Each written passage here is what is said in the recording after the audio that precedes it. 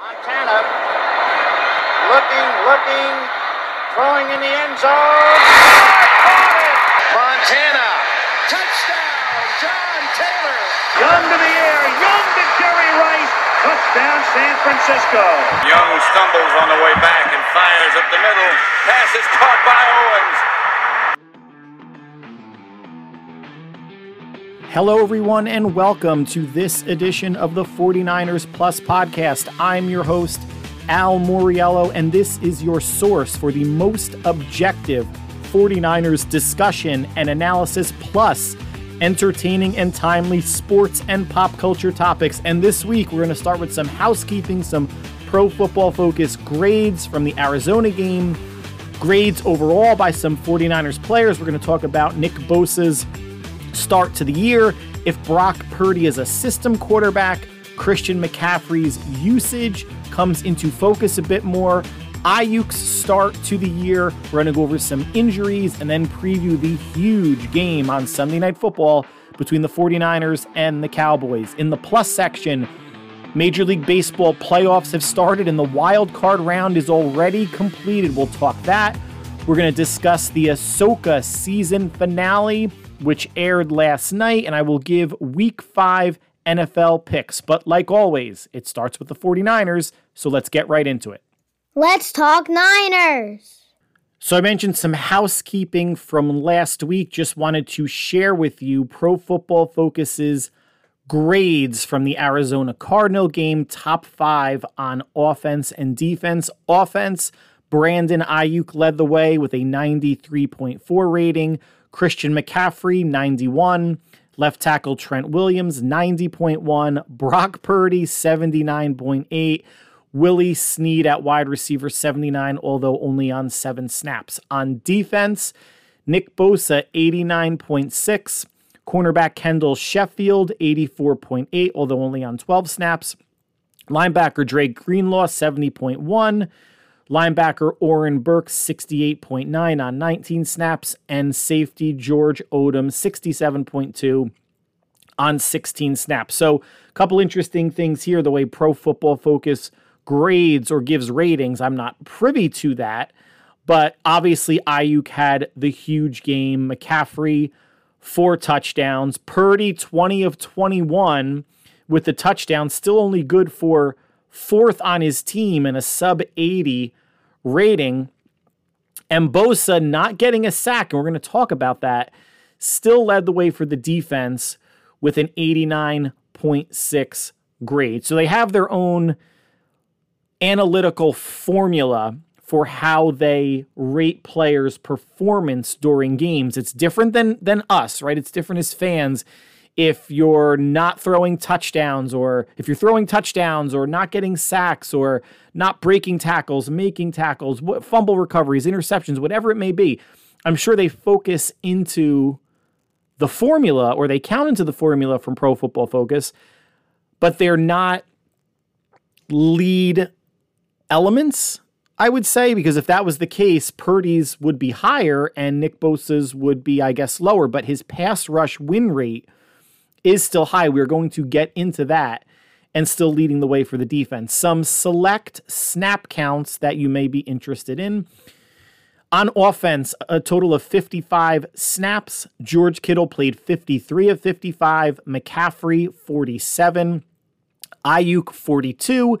Jordan Mason at running back, 7. And behind Kittle at tight end, Charlie Werner, 7. And Ross Dwelly, 4. And on defense, a total of 60 snaps. Bosa, 48.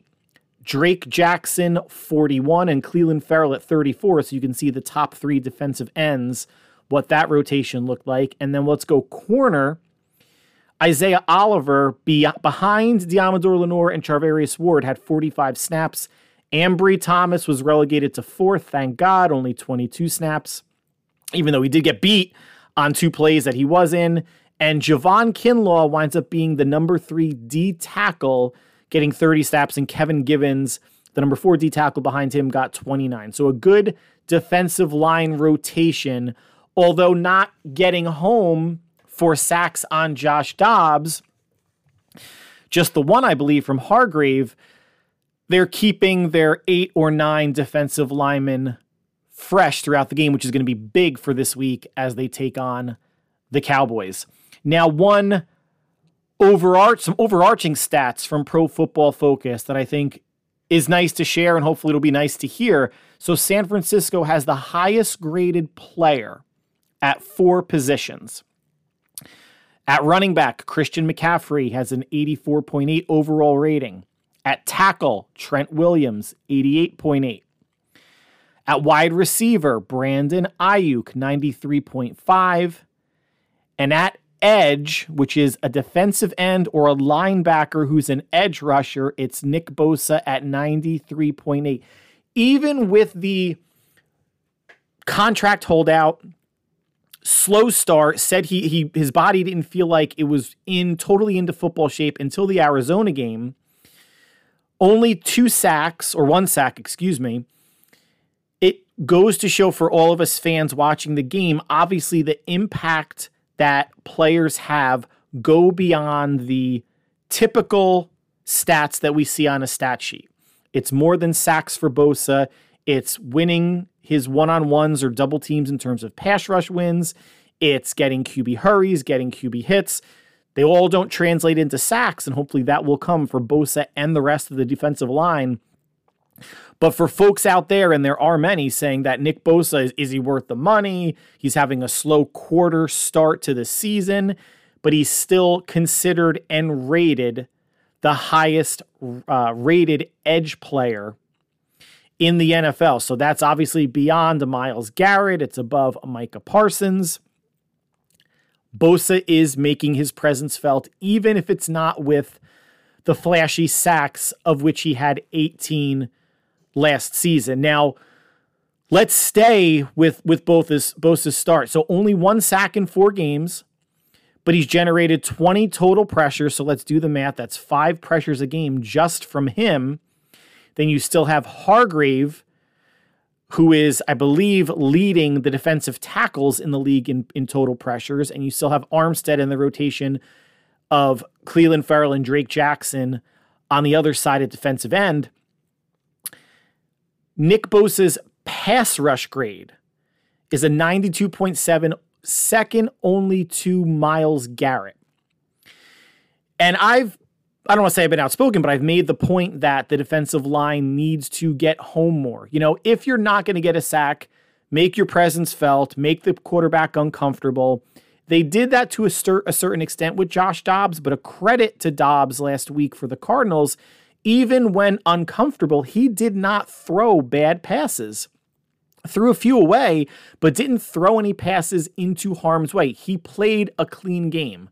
So even with the 49ers defensive line, which I believe has the highest pass rush win rate in the NFL, they're not affecting quarterbacks the way that maybe you would expect them to from a turnover standpoint.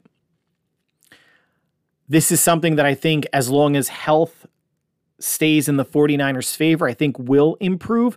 I've read articles where between defensive coordinator Steve Wilks and defensive lineman Chris Kosorek, Steve Wilks is the one that makes the calls on the defensive line stunts, whether they are, defensive ends are stunting inside and D tackles are rushing outside, whatever gaps that they're supposed to hold or penetrate, it's coming from the D coordinator.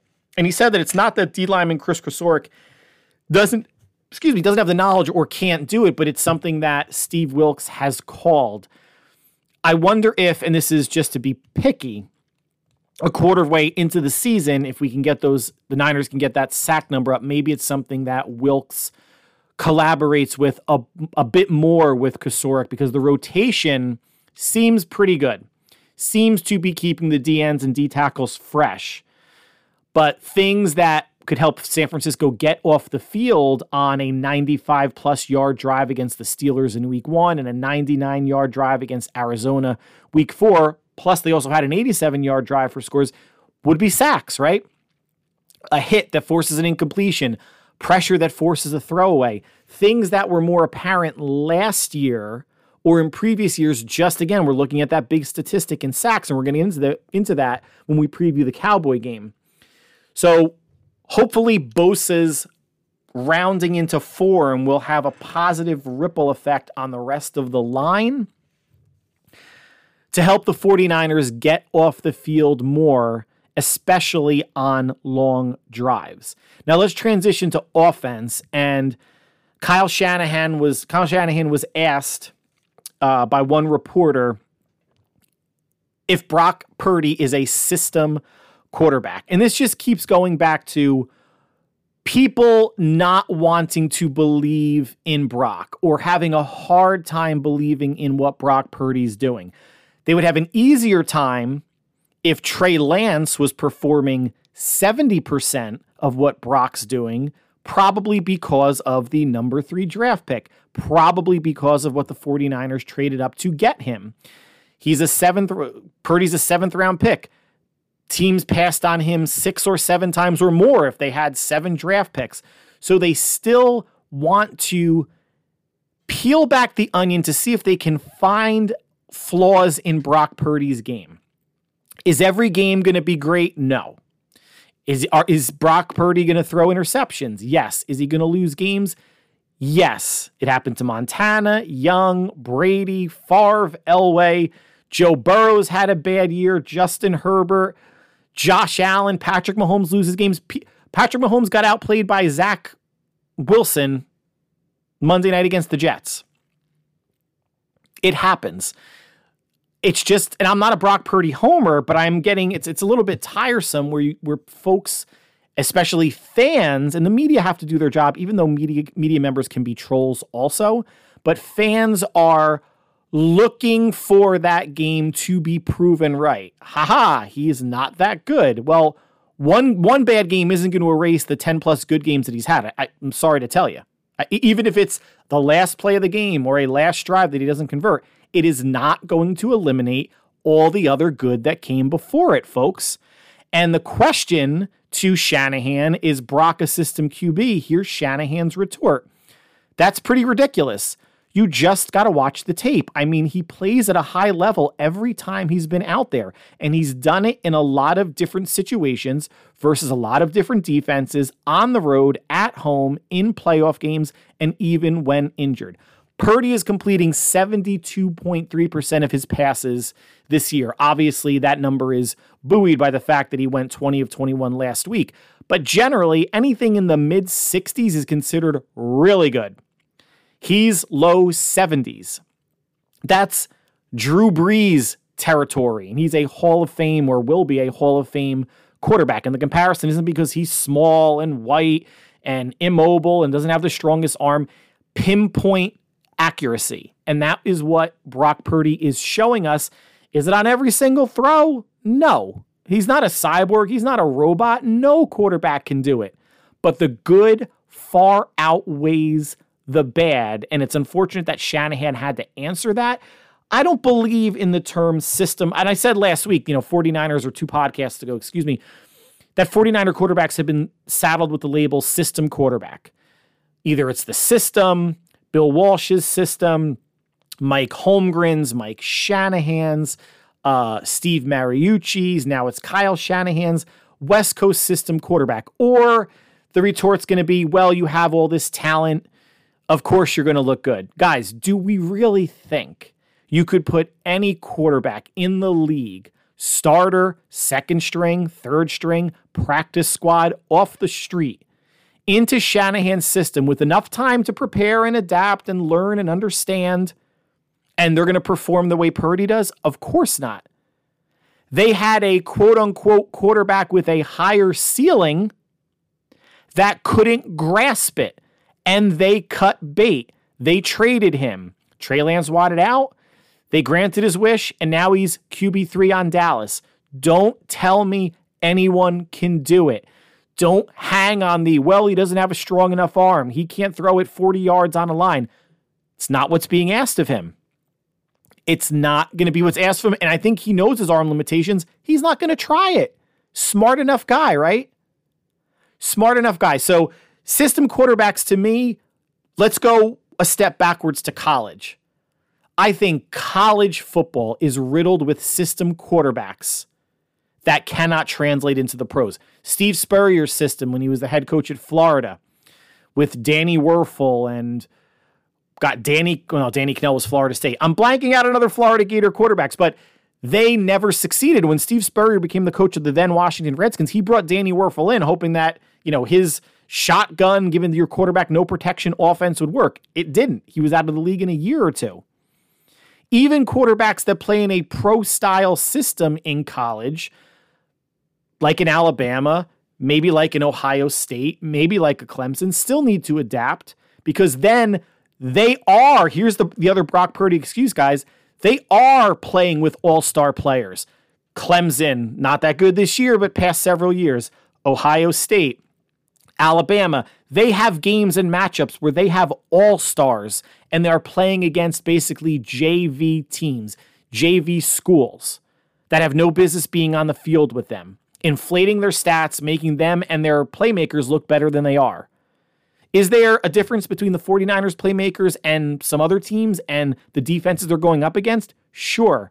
But boy, that margin for error for Brock Purdy is still, and any other quarterback, is still thin because you still have to make the right read. You still have to deliver the ball on time, anticipate the rush, and make the correct throw. So system quarterbacks, I don't buy it. In college, I do. In the pros, I don't. Because a West Coast offense is a type of offense. If it's a system, then half the league runs some variation of the West Coast offense, if not more. Then Brock can play anywhere. And I think in a future podcast, I'll go over, and it's not going to be if the Niners win or lose against Dallas, quarterbacks that, teams that Brock Purdy would make better if he was the quarterback instead. To maybe at least, we're never going to put this debate to rest, but just to put out there, it's not that he's on the Niners. It's that he's Brock Purdy and can process the way that he can. Now let's stay with the offense and talk Christian McCaffrey.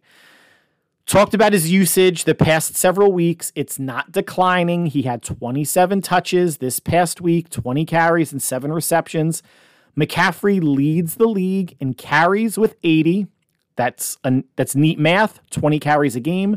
Leads in rushing yards, 459, and rushing TDs with 6. McCaffrey has 98 total touches for 600 total yards and 7 total touchdowns. With these numbers, McCaffrey is on pace, if he stays healthy, for 340 carries and 416 total touches.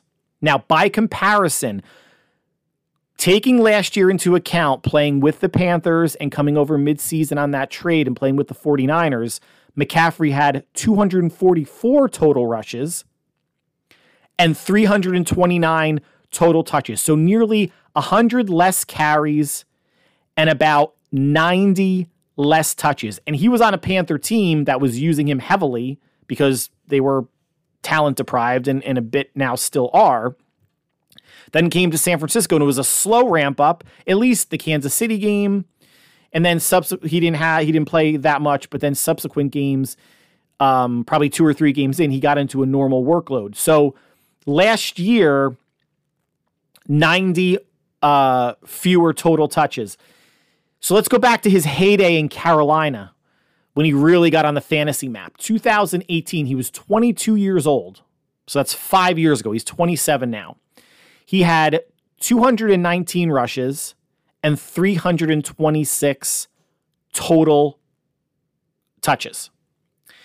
In 2019, 23 years old, he had 287 carries, 403 total touches. So that 2019 year is his high watermark in terms of usage, 287 and 403. Right now, he's on pace for 340 and 416.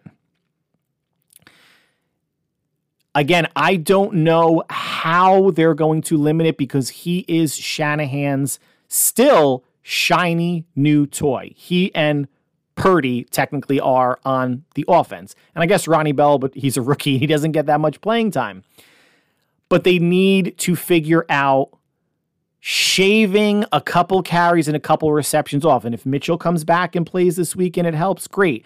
Remember I said during the Cardinal game, toward the end of the game, up 28-16, even commentator Mark Sanchez said, I don't think you need him in here. Maybe you just, you put him in the tub, you ice him up, and you get him ready for next week. McCaffrey was asked straight out if he has a problem with his usage, or not a problem, or if he sees his usage being too high, and his flat-out answer was no, not at all. One, what is he going to say, right? What is he supposed to say there? And two, football players want to be on the field. You hear all the time not all the time, but football players faking injuries, not wanting to come out. Sometimes faking concussion symptoms and saying, oh, it's my shoulder, my hip, my back, to not, especially now with the strict concussion protocol, to not come out. Shanahan needs to save McCaffrey from himself, and someone needs to save Shanahan from McCaffrey, if that makes sense. So whether it's Anthony Lynn or the running back coach, someone needs to get the rotation a little bit better. And I refuse to believe that Jordan Mason only got 3 carries last week because Eli Mitchell was not in. I'm starting to see the difference between Eli Mitchell and Jordan Mason not being that great. I think for the stretch run, and they do have a bye in week 9 for some rest, but this is the type of game, granted week 5, where they're going to need McCaffrey. Week 5, great defense against Dallas. Sunday Night Football, not like that matters. At home, a team that you might be fighting for home field advantage against. This is a game that you need him. So if they use him 25 to 30 times or touches, sure. But when you have Cleveland the following week, even though they're a good team and a good defense, other teams that if you can get up, you need to take McCaffrey out. One last thing on that of note, if McCaffrey's fresh in any way overall, I don't think anyone's really fresh even going into week 5 in the NFL season because of how violent the game is, but McCaffrey only played 3 games in 2020 due to injury, which I believe was a shoulder and a quad. And then let's stay on that side of the ball. Brandon Aiyuk returned, had a huge game coming back from that shoulder injury. Here's a fun stat for you. Brandon Aiyuk has 17 receptions. All of them have gone for either first downs or touchdowns. Big play, Brandon. Hopefully that keeps up against Dallas. Quick note on the injury report. I am recording this on Thursday, so things could obviously change. Some limited participants. Debo still dealing with a rib and knee irritation. Juwan Jennings, a shin injury. Eli Mitchell, his knee. Charvarius Ward, his heel. So those were limited participants in practice on Wednesday. Hopefully they are all good to go against Dallas. And John Feliciano, the backup center guard, had a concussion last week. He's in the concussion protocol. Hopefully he is able to come out of it. Otherwise, a relatively clean bill of health from a severity standpoint, since the 4 I mentioned before Feliciano, Debo, Jennings, Eli, and Ward, are considered day to day. And without further ado, that leads us into the preview of the big 49ers versus Cowboys game, 8:15 Sunday Night Football, nationally televised. San Francisco, as you know, has won the last 2 matchups both times in the playoffs. 2021, they won 20-3-17 at Dallas with Jimmy G as quarterback. And last year in the divisional round, San Francisco at home beat Dallas 19-12. Here is something interesting to note and to keep track of. In both of those games against the Cowboys, 49er quarterbacks have not thrown a touchdown. Jimmy had no touchdowns and 1 interception in 2021. Purdy was 19 of 29, did not throw a touchdown last year against the Cowboys. Now you can look at that 2 ways. Okay, Cowboys, pretty good defense, pretty good pass defense under D coordinator Dan Quinn and some of the talent they have out there. Not a to be expected, because I would expect a team to have a passing touchdown in the playoffs or against a good team, right? Like 1's not too much to ask. Or you can look at it as, wow, the 49ers still managed to beat a really good team twice without throwing a touchdown. San Francisco has picked off Dallas 3 times total in those 2 games, once in Dallas, twice last year. Another key stat, in both games, the 49ers have held Dallas to under 80 yards rushing. And the 49ers themselves went over 110 in both. I think in Dallas, in Dallas, they had about 167 yards rushing. In San Francisco, 113.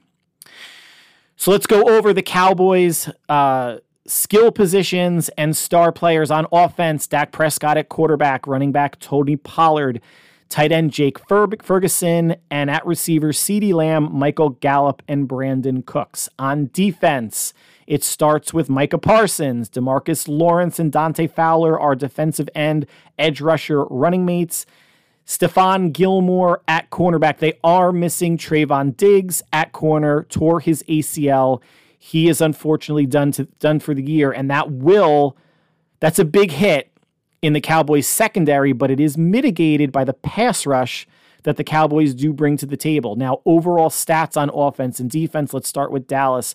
Dallas sports the number 11 overall offense, 14th passing, 7th rushing, and 4th in points scored. Defense, Dallas has the number 2 overall D, 2nd in passing, allowing only 148 yards per game, 16th in rushing, allowing almost 112, 1st in points allowed, 10.3 points, and they are the number 1 team in the turnover margin at +9. Now, let's remember, too, that the Cowboys have played in order: the Giants, the Jets, the Cardinals, and the Patriots. Those are all teams that are 1-3. The Giants, Jets, and Pats would have 2 losses outside of the Cowboy loss. The Cardinals actually beat, even though they're a 1-3 team, the only win they had came against Dallas, and they wound up winning by double digits 2 weeks ago. So some of those numbers are inflated. The Giants, compounded by the fact that it was a disgustingly rainy opening Sunday night in MetLife Stadium, looked terrible. The Jets, it was week 2 of Zach Wilson. He was not functional yet. Cardinals and Josh Dobbs ran the ball, threw the ball well. They were very effective, and the Patriots just crapped all over themselves. So let's take that with a grain of salt for now. San Francisco has the number 2 overall offense, 9th in passing, 3rd in rushing, and 3rd in points scored at 31.3. Defensively, they are 5th overall, 17th against the pass, allowing 218.3 yards per game, 3rd against the rush, allowing 66, and 3rd in points allowed at 14.5. And the 49ers have played the Steelers, the Rams, the Giants, and the Cardinals. So the Steelers and the Rams, 2-2. The Giants and the Cardinals, 1-3. They obviously have 2 common opponents. They both beat up on the Giants. The Niners beat the Cardinals by 19. The Cowboys lost by, I believe it was 12. Pass rush. Here's where I think Dallas has an advantage between Parsons, Lawrence, and when Fowler comes in. 14 total sacks on the year for Dallas, 9 for San Francisco. 5 may seem like a huge number. It equates to about 1.25 more sacks per game. And listen, San Francisco would happily take 1 extra sack a game if they could have gotten Dobbs off the field once on that long drive. They could have gotten Pickett off the field one more time, or Stafford, or Daniel Jones. So that is, you're looking at, that's like 55% more sacks, even though it's a 14-9 number that Dallas has put up. Let's go back to that Cardinals game. Arizona wins 28-16. Cardinals put up 400 yards of offense. Dallas did have the 1 turnover. It was a late interception that Dak Prescott threw in the end zone. Arizona played another clean game. No turnovers. Quarterback Josh Dobbs for the Cardinals, 17 of 21. Very efficient, 189 yards, and 1 touchdown. He was sacked twice. As a team, the Cardinals ran the ball 30 times for 222 yards and 2 touchdowns, over 7 yards a carry. Mike McCarthy is now the play caller for the Dallas Cowboys. And I think what I've seen from Dallas in the first 4 weeks is he is trying to get the Cowboys to be much more balanced overall, right? They're 14th passing, they're 7th rushing. That might have been flipped in the past couple of years under then coordinator Kellen Moore. While people may not think McCarthy is the greatest play caller, and maybe that the game, I don't want to say has passed him by, but he's not as innovative as some other offensive coordinators out there, I think he's going to put Dak in a situation where he's going to try to limit his mistakes. Dak was the reason that they lost last year in the playoffs. Dak's 2 interceptions, plus Tony Pollard going out with a broken ankle in, I believe, the second quarter. So if the Cowboys can play conservatively but aggressively, they have weapons. They have 3 good wide receivers, a good young tight end, a running back like a McCaffrey who can catch the ball out of the backfield, a pretty good offensive line. And if they're getting back more to the roots of a West Coast offense, then the ball is going to get out of Dak's hands quickly. The counter to that is, will Steve Wilks challenge these receivers? Will he go away from this soft umbrella coverage that sometimes allows teams to march down the field? And it doesn't help if you're playing that coverage and your D-line isn't getting sacks on play, or even plays that they aren't getting pressure on the quarterback. I don't think Dallas's offensive line is going to neutralize the Niners' pass rush, but I'm curious to see how much more aggressively, and I don't mean playing bump and run on the line of scrimmage, but how much closer to the line of scrimmage San Francisco's corners are going to be. I understand the rationale of playing a softer or umbrella coverage. One, you're hoping your pass rush can get there, and it's not a huge factor that you're playing soft. 2, if it's a long yardage situation, you might as well give up 6 or 7 yards on like a 3rd and 15 or whatever it may be. And 3, it allows your cornerbacks to read and react, right? Once that ball is in the air and getting to a receiver, your corners can drive on it, either break it up if they're close enough to it, or make an immediate tackle to minimize yards after the catch. But I do think, instead of that 7-yard cushion, maybe something like a 3 or 4 yard cushion to take away maybe slants or outs that teams, when they needed it against the Niners, especially Arizona last week, they got it. Josh Dobbs and Kenny Pickett are not better quarterbacks than Dak Prescott. Dak Prescott does have a habit of making a stupid mistake almost weekly. He's been cleaner this week. He's not a Jimmy, I shouldn't say weekly, but at inopportune times. Jimmy G makes kind of bad decisions weekly. But I think for Dallas, it's conservative. It's taking what the Niners give you, because the Niners are going to give a lot. And then when you drive down the field, to not get frustrated and force anything. When a field goal's there, take it. McCarthy, don't, 4th and 2 or 3, like even Shanahan, I wouldn't go for it. As we've seen the last 2 games, points are at a premium, right?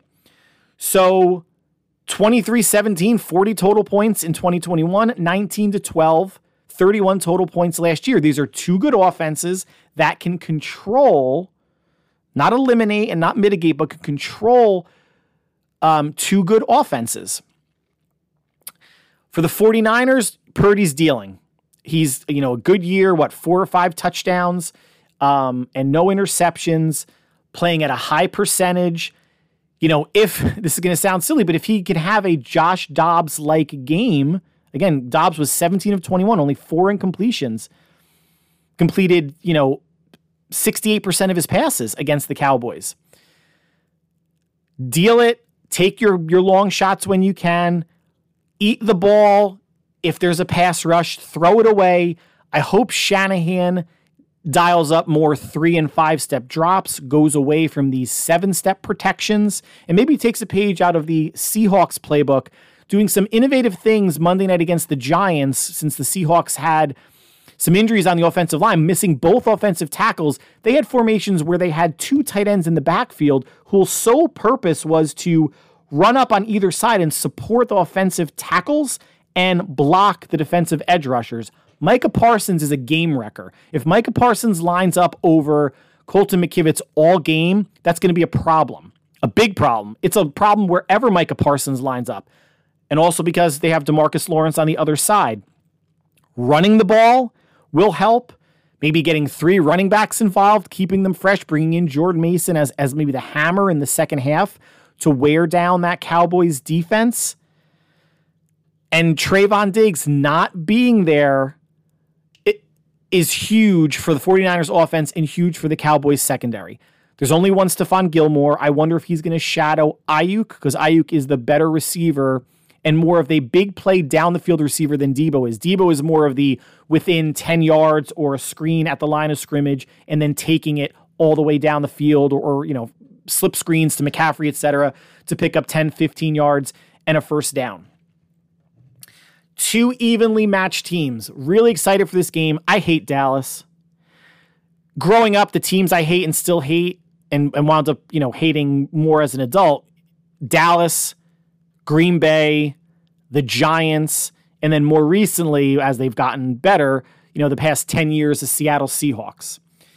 It's always a good day and a good week when the 49ers can beat the Cowboys, go to 5-0 in the NFC West, and keep a game lead on Seattle, who looks like a good team. I mean, they beat up on the Giants. The Giants are not really good, but Seattle, even with a gimpy Geno Smith and Drew Lock coming in some instances, that secondary, I mean, granted that D-line got 11 sacks, which is still unheard of and ridiculous, and an outlier. Seattle's going to be a problem.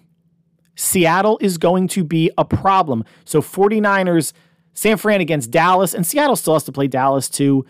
They have to play Philly just like the Niners do. The Niners are going to Cleveland, So there are some common games that they're going to have with Seattle, but this is a team that might win the East, that you might be jockeying for a first-round bye against. Playoff implications as early as Week 5. Jerry Jones came out and said that the Super Bowl, he believes, runs through San Francisco. Now, that's bulletin board material for the Eagles when the Eagles played Dallas twice. Prescott was asked about the feeling, leaving the 49ers field after the playoff games. He said, okay, you got me pissed off. Thank you for that. I don't feel good about this game. This, to me, feels like the rivalry in the early 90s when San Francisco lost against Dallas in the NFC Championship game in 92 and 93. 92 at home, 93 at Dallas. And then they played in the regular season in San Francisco. The Niners won 21-14, played again in the NFC Championship game, and San Francisco won 38-28. It feels like this is a game that Dallas is circling more than San Francisco. Evenly matched teams. It feels like to me that this is a game that Dallas wants and needs more than San Francisco. And I think Dallas is going to come out and match San Francisco's intensity.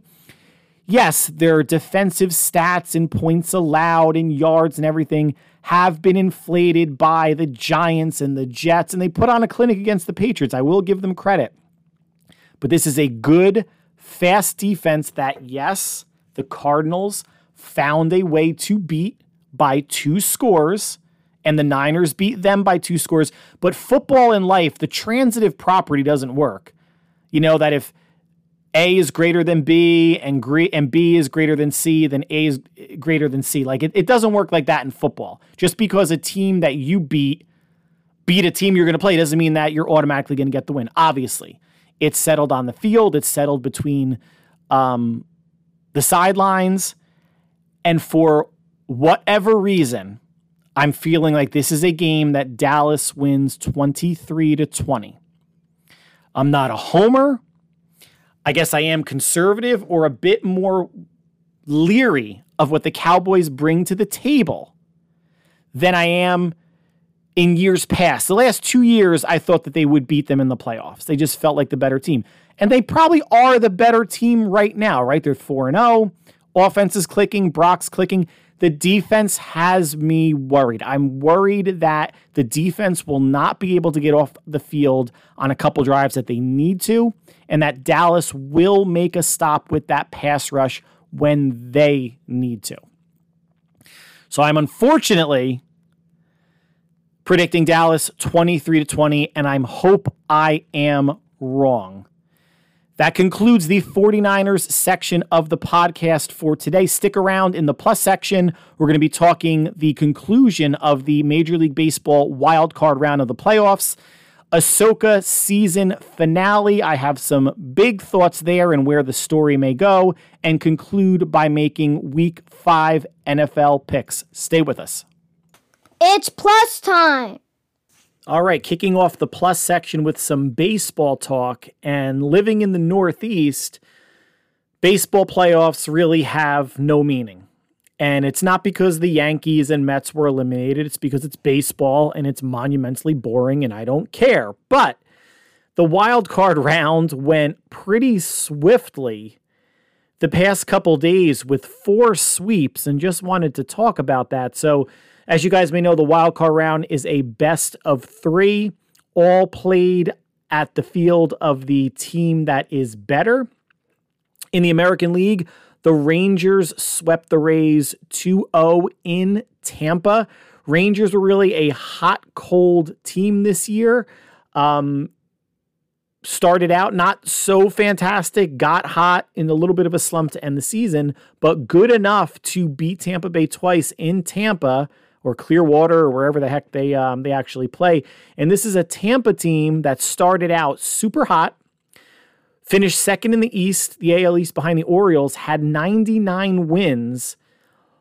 But I don't know if you guys saw this. Their first playoff game had only 19,000 in attendance, the lowest for a playoff game in over 100 years, since 1919, and that was because there was a world war going on. Tampa does not draw. They play small ball, or they have a small ball type of roster. They don't pay their players a lot. When they are up for arbitration or up for a free agency contract, they'll go somewhere else to make a lot more money.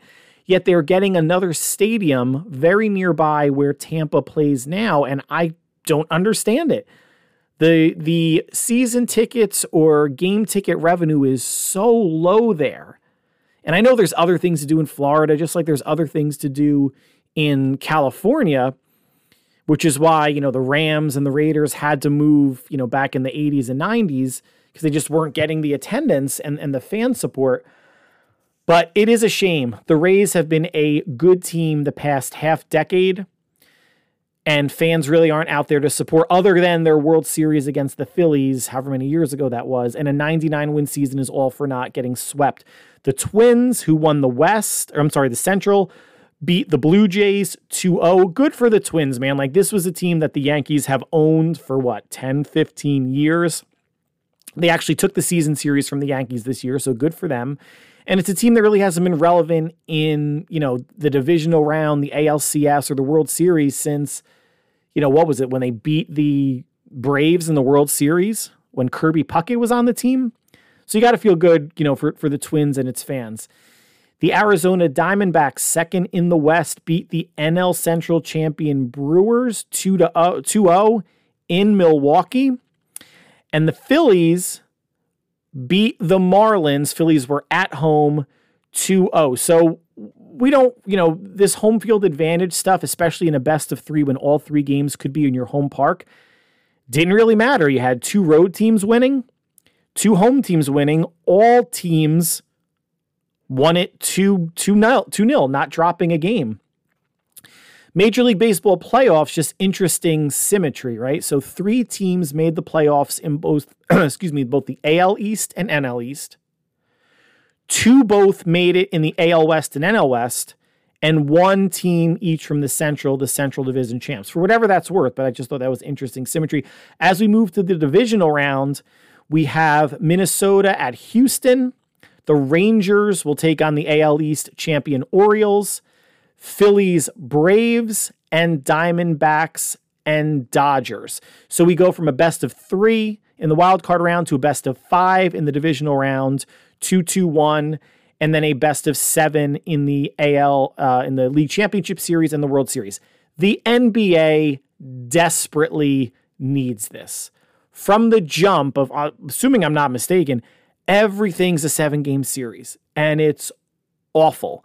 They used to have a 5-game series. I remember when the Nuggets upset the Sonics in 5 games. Huge upset. It was a 1 versus an 8. But they didn't wind up changing that, I think, into the early mid-2000s. And everything's still a best of 7. And it's awful. The playoffs feel like they are just as long as the regular season. It's just not worth it. It doesn't mean you need to have a best of 3 wild card round, but just go to maybe a best of 5 in the first and second round, and then a best of 7 for the conference championships and the NBA finals. It's too long of a season. And listen, baseball's got the longest season still. It's still 162 games. And now you have 4 rounds of playoffs, best of 3, best of 5, best of 7, and World Series. It's still long. For whatever reason, the NBA feels like it's longer. And I think a best of 5 would help mitigate the whole, the regular season doesn't matter in the NBA. It's just the playoffs. Seeding doesn't matter. It's just the playoffs. The shorter the series, theoretically, the better chance the worst team has to win that series. So if you're going to have teams like the Lakers and the Bucks and maybe the Clippers, I don't know if Phoenix would do this, or Denver, since they won the championship, Miami. If you're going to have the better teams not really worry about jockeying for playoff positioning and getting home court, then make it mean something in the first 2 rounds that they have to be a little bit more on their game, because they could be upset in a best of 5 versus going best of 7 every single round and making it a slugfest. But baseball, and I think games continue on, I think Saturday, the divisional rounds. I was going to say tip-off or kickoff, pitch-off, begin, whatever the baseball analogy is going to be. So transitioning from sports, let's go to TV. Star Wars Ahsoka, the season finale, released yesterday. And where we were was Thrawn, his stormtroopers, witches getting ready to leave the planet Peridia and head back into the Star Wars galaxy proper, and Ahsoka and company trying to stop him. And this is exactly where the episode picks up. Thrawn sends out 2 TIE fighters to attack where Ahsoka, Sabine, and Ezra are, with the caravan of snail-like tortoise biped natives. The ship gets damaged initially on a flyby by the TIE fighters, and they're able to give the engine a little bit of a burst as the TIE fighters are coming back around, that Ahsoka's ship with its wings kind of clips and cuts the 2 TIE fighters in half. So crisis averted, but the ship takes on more damage. Hu Yang, the robot, and the snail-like natives are left to fix the ship while Ahsoka, Ezra, and Sabine go off on werewolf back, animal back, whatever it is, to assault the spire, the temple where the Star Destroyer is docked, and Thrawn has finished the cargo, docking all the cargo, getting all the cargo on board, and the 3 heroes are on their way to stop Thrawn. And right initially, this is kind of where I have a little bit of the issue is, once they announce that the cargo is all loaded onto the Star Destroyer can just leave. Even if it just flies a half a mile in any direction, the hyperspace ring that it needs to dock with can catch up to it there. The fact that the Star Destroyer is still basically being skewered by this spire is the instrument that allows the heroes to attempt to get onto the Star Destroyer. So listen, I know it's TV, it's fantasy. You have to suspend belief in terms of certain story beats to give either the good guys a chance or the bad guys the upper hand, whatever it may be. It just felt like a really weird tactical decision. Like, let's stay on top of this spire that allows access to our Star Destroyer for as long as possible until we are docked with the hyperspace ring. Just didn't make sense. Morgan, the character that was one of the Dathomiri that came with Thrawn, that came with Balin's skull and Shinhati to the new galaxy to find Thrawn, is now like a super Dathomiri witch. She winds up getting infused with mystical energy from one of the three witches that resided on Peridia. And she winds up battling Ahsoka while Ezra and Sabine go after the Star Destroyer. Now, before that, stormtroopers are dispatched to either slow down or kill, although they don't, Ahsoka, Sabine, and Ezra. The stormtroopers are cut down, but the witches wind up, using their magic and chanting and bring them back to life, essentially zombies. And it was done in kind of a pretty cool fashion. There is a non-canon book called Star Wars Death Troopers, which I never read it, but deals with this zombie-like stormtrooper phenomenon or magic. So it was cool for a lot of book reading fans to see this being brought to life. So Ezra and Sabine wind up battling these zombie stormtroopers while Ahsoka battles Morgan. The stormtroopers start to get the upper hand of Sabine and Ezra, and Sabine is being choked, lifted off the ground, and she finally is able to use the Force to summon her lightsaber, and she stabs the zombie in the head with it. Ahsoka eventually winds up in a protracted lightsaber battle. Morgan Elsbeth has a sword that the three witches of Peridia kind of conjure, and it is infused with some sort of like a green energy that allows it to withstand lightsabers in a battle. And it was, I think, a really well choreographed battle, but Ahsoka winds up killing her, stealing her sword, which I don't think she really does anything with after that. But as Ezra and Sabine kind of make their way up the spire, the Star Destroyer is docked with the hyperspace ring. It's pulling away. Sabine says, hey, we can make this jump. And Ezra's like, no, we can't. She's like, well, no, you go first. I'll push you. I'll force push you, and then you'll kind of pull me along. And you can see Ezra's hesitant because I don't even think he knows at this point that she could use the Force. And even if he knows it, he's maybe going to doubt her strength in the Force. But Ezra jumps, uses the Force to augment his jump, and Sabine does push him, makes it onto the Star Destroyer. She looks like she's going to follow, but notices that Ahsoka is being pinned down by a bunch of stormtroopers, so she stays behind to help Ahsoka. They wind up killing all the stormtroopers. Their ship is repaired. Huyang repairs the ship. Ahsoka and Sabine kind of jump off the top of the spire, and they wind up flying away, presumably stranded on the planet. While Ezra escapes, the ship goes to, the Star Destroyer goes to hyperspace. Sabine and Ahsoka's ship give chase to no avail. Thrawn goes to hyperspace, winds up back in the Star Wars proper galaxy. The Star Destroyer goes to the planet Dathomir with its bunch of cargo, which I'm kind of going to get into in a minute.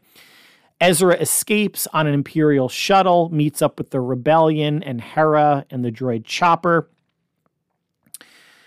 And Ahsoka and Sabine are, stranded on the planet Peridia with Shin, the female dark Jedi, who winds up, it looks like, joins the native mercenaries. And Baylan Skoll, you last see him, he's standing kind of on a mountaintop, and as you zoom out, it looks like one of those Lord of the Rings type of mountain statues of a person.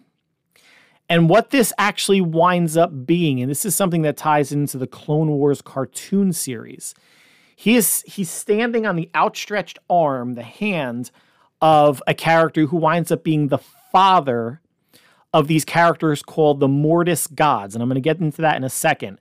To the right of the father, if you're looking at him, but I guess it's the father's left, to the right of the father is a statue of the sun. And to the left of the father, there's a crumbled statue, which apparently is supposed to be the daughter.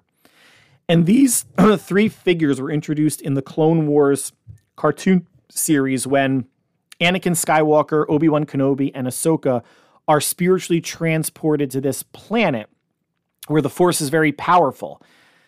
The son character is steeped in the dark side, and the daughter is a light side character, and the father is there to keep them in balance. The father wants Anakin to take his place as a godlike Force character that would keep the Force in balance, but what winds up happening is, if I'm remembering correctly, the son winds up stabbing the father and the daughter. And I think the daughter winds up almost dying, but she infuses her life force to save Ahsoka. So in some way, even though it wasn't explored in the Ahsoka series, Ahsoka has within her the power of one of the first light side force beings. Nothing more, and this is called the Mortis arc. It's 3 episodes from the Clone Wars. If you have Disney Plus and you want to check it out after you watched Ahsoka, I would. It gives more background of these characters. And again, these are just stone mountain statues that appear for about 5 seconds at the end shot of the season finale of Ahsoka. But it gives nice additional Force lore, which I always think is cool when you're dealing with something fictitious and mythical like the Force. Now, on top of that, these Mortis characters were expounded upon somewhat in novels that are no longer considered canon. This was pre-Disney buying Star Wars. And it goes even further to say that there was a character named Abeloth that was a servant of, you're going back maybe millennia, was a servant of the father and the daughter and the son. And she was starting to grow old because she was immortal. She was basically their servant, that she winds up, I think, drinking from the font of power of knowledge and bathing in the font of power. She winds up becoming a godlike creature like the father, the son, and the daughter. And Abeloth, since she's female, takes on the role of the mother to, the husband, a wife to the husband, and a mother to the children. That's kind of in the books where the history of it stops, but she wound up becoming so out of control and powerful that the father, son, and daughter had to confine her to an area of space called the Maw Cluster that had multiple black holes. So she couldn't, it was a prison. She could not leave. What winds up happening later in these non-canon Star Wars books is Jacen Solo, who is in these books the son of Han Solo and Princess Leia, and the twin brother of Jaina Solo, winds up going to the dark side, falling. He becomes Darth Caedus. And even though he wants to bring peace to the galaxy, he's doing it in a way that Luke and Leia and Han and the Rebellion are not a fan of.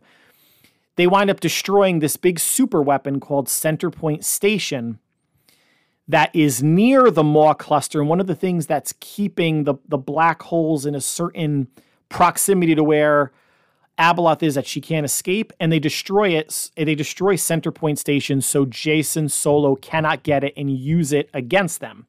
Once that station is destroyed, Abeloth is released, and she winds up actually driving some Jedi mad or crazy prior to her meeting up with the Senate and the rebellion. Although she's in disguise, she can change her form.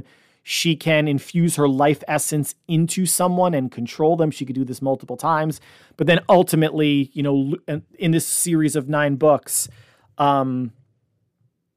Legacy of the Jedi, it's either Legacy of the Jedi or Fate of the Jedi, whatever the 9 final books are in canon, Luke winds up meeting up with a lost tribe of Sith evil Force users, and they actually wind up having to team up to hunt down and defeat Abeloth. And of course the Sith turn on Luke, and Luke by this point is in his, 50s, early 60s. He's super powerful, winds up defeating Abeloth, and that's more or less where the old canon stops. So fans speculating are wondering, is Abeloth going to be a character that they bring into canon now?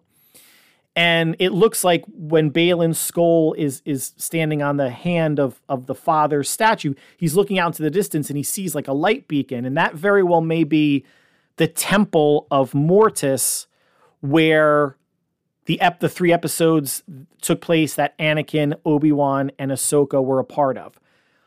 Hopefully more to come. And the episode ultimately ends on Ahsoka and Sabine looking out into the night sky on the planet Peridia. They're stranded, and Sabine thinks she sees something but isn't sure. Ahsoka looks, and you can't tell if she recognizes her or not, but it winds up being the Force ghost of young Anakin Skywalker. So even in this other galaxy, obviously people can use the Force. Force ghosts can appear, and I'm not sure if Anakin will have any sort of role helping Ahsoka and Sabine escape this planet and this galaxy. Now, season 2 has been discussed. It has not been confirmed or announced. Usually when you have something this popular of a series on Disney Plus or otherwise, well, maybe not Disney Plus, they're usually slow with their announcements, but if it's a Game of Thrones or something on Netflix, usually they announce season 2 right after the first or second episode of season 1 airs due to good ratings, etc.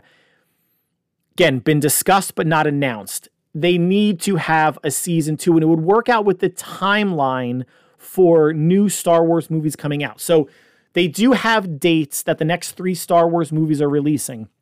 And the 3 movies are essentially what's going to be episode 10, following Rey and probably Finn, what happens after episode 9.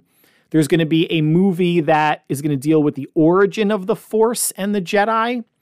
And then a movie that will wrap up this Mandalorian, Ahsoka, Thrawn, Mandoverse type of thing. And here are the dates that these 3 movies, and they haven't been assigned a date yet, but May 2026, so you're talking 2.5 years from now, December 2026, and December 2027. From a TV show standpoint, you have second season of Andor coming out next year, Acolyte coming out next year, which takes place before The Phantom Menace and follows an acolyte of the Sith. Skeleton Crew, which is, I think, about a bunch of young Force users who wind up getting lost somewhere. And then Mandalorian Season 4 is going to be 2025, I would imagine. And if there is an Ahsoka Season 2, it will be late 2025, early 2026. Again, if it's announced. In my order of the movies, I think the first movie that releases in May 2026 is the episode 10 movie starring Rey. They've been apparently working on that for a while. I think that's the first one that gets released. I think next is the Dawn of the Jedi movie, which takes place in the distant, distant past, exploring the origins of the Force. Even though you would have movies coming out 6 months apart, they are on polar opposite ends of the timeline spectrum. Whether it's episode 10 in the future/present, and then Dawn of the Jedi, whatever the movie's going to be called, I'm just going to call it that, that's going to be take place thousands of years in the past.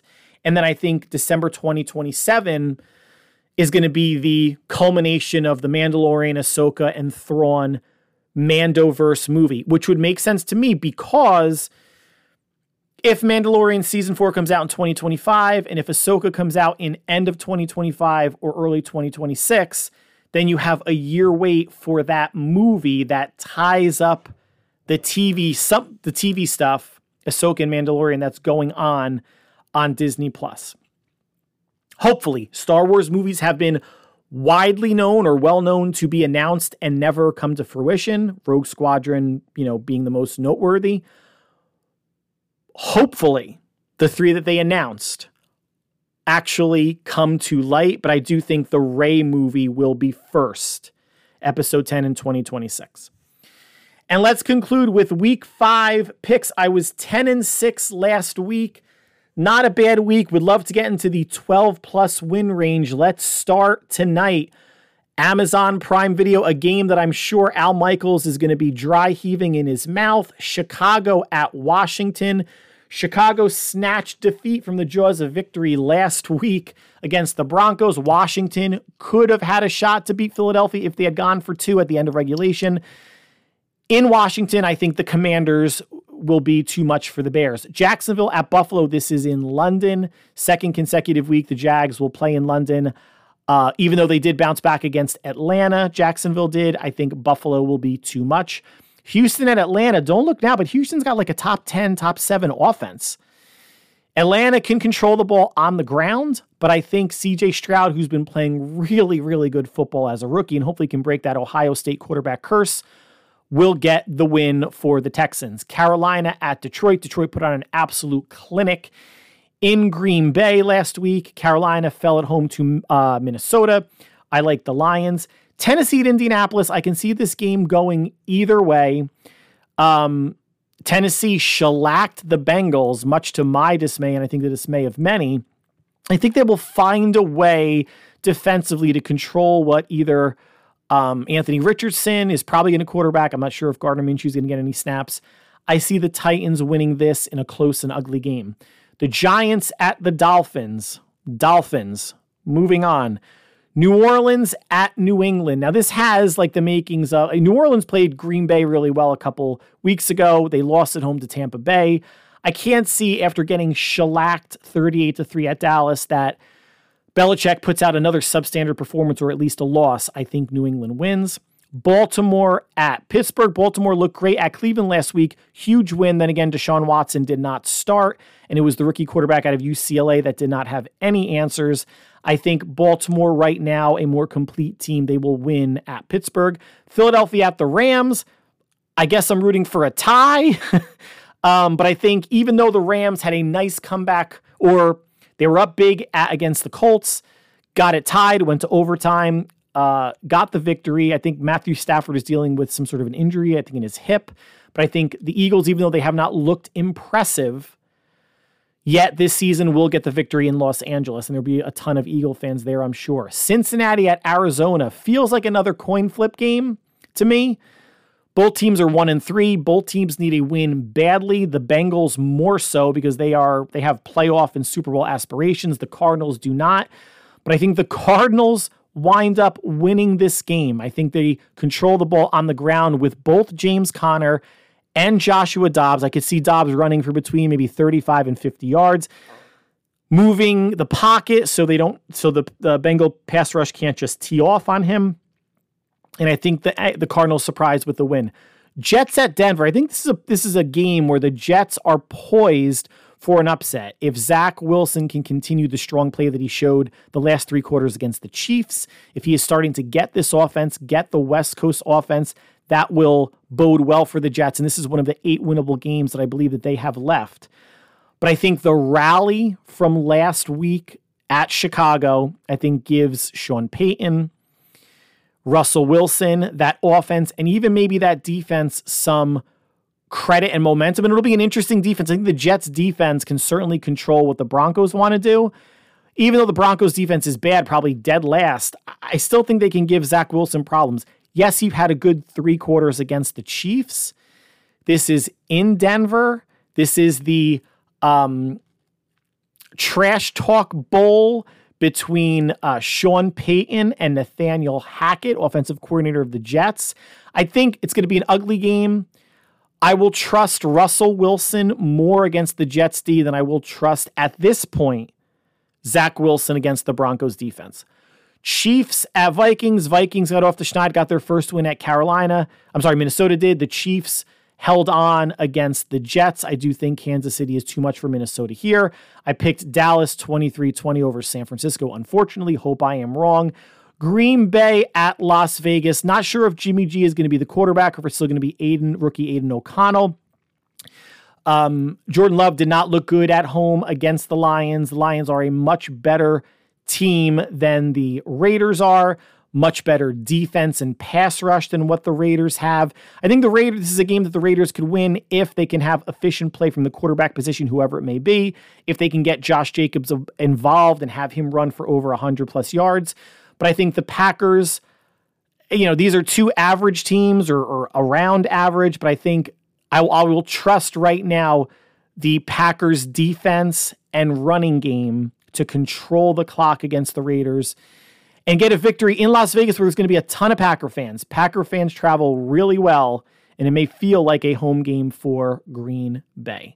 So that concludes the podcast for this week. Like always, I want to thank you for taking time out of your schedule to listen to some Niner discussion, and this week in the plus section, baseball playoffs, Ahsoka season finale, and concluding with week 5 picks. The NFL season kicks off tonight. It's a gross one, but it is football and something to watch. The Bears at the Commanders, 8:15 on Prime Video. I'm sure there'll be some college football on to watch as well. Tomorrow, for you fantasy fans, on Prime Video, also the season finale of Wheel of Time Season 2. I will be watching and probably discussing on the Monday podcast. Major League Baseball Divisional Series starts on Saturday.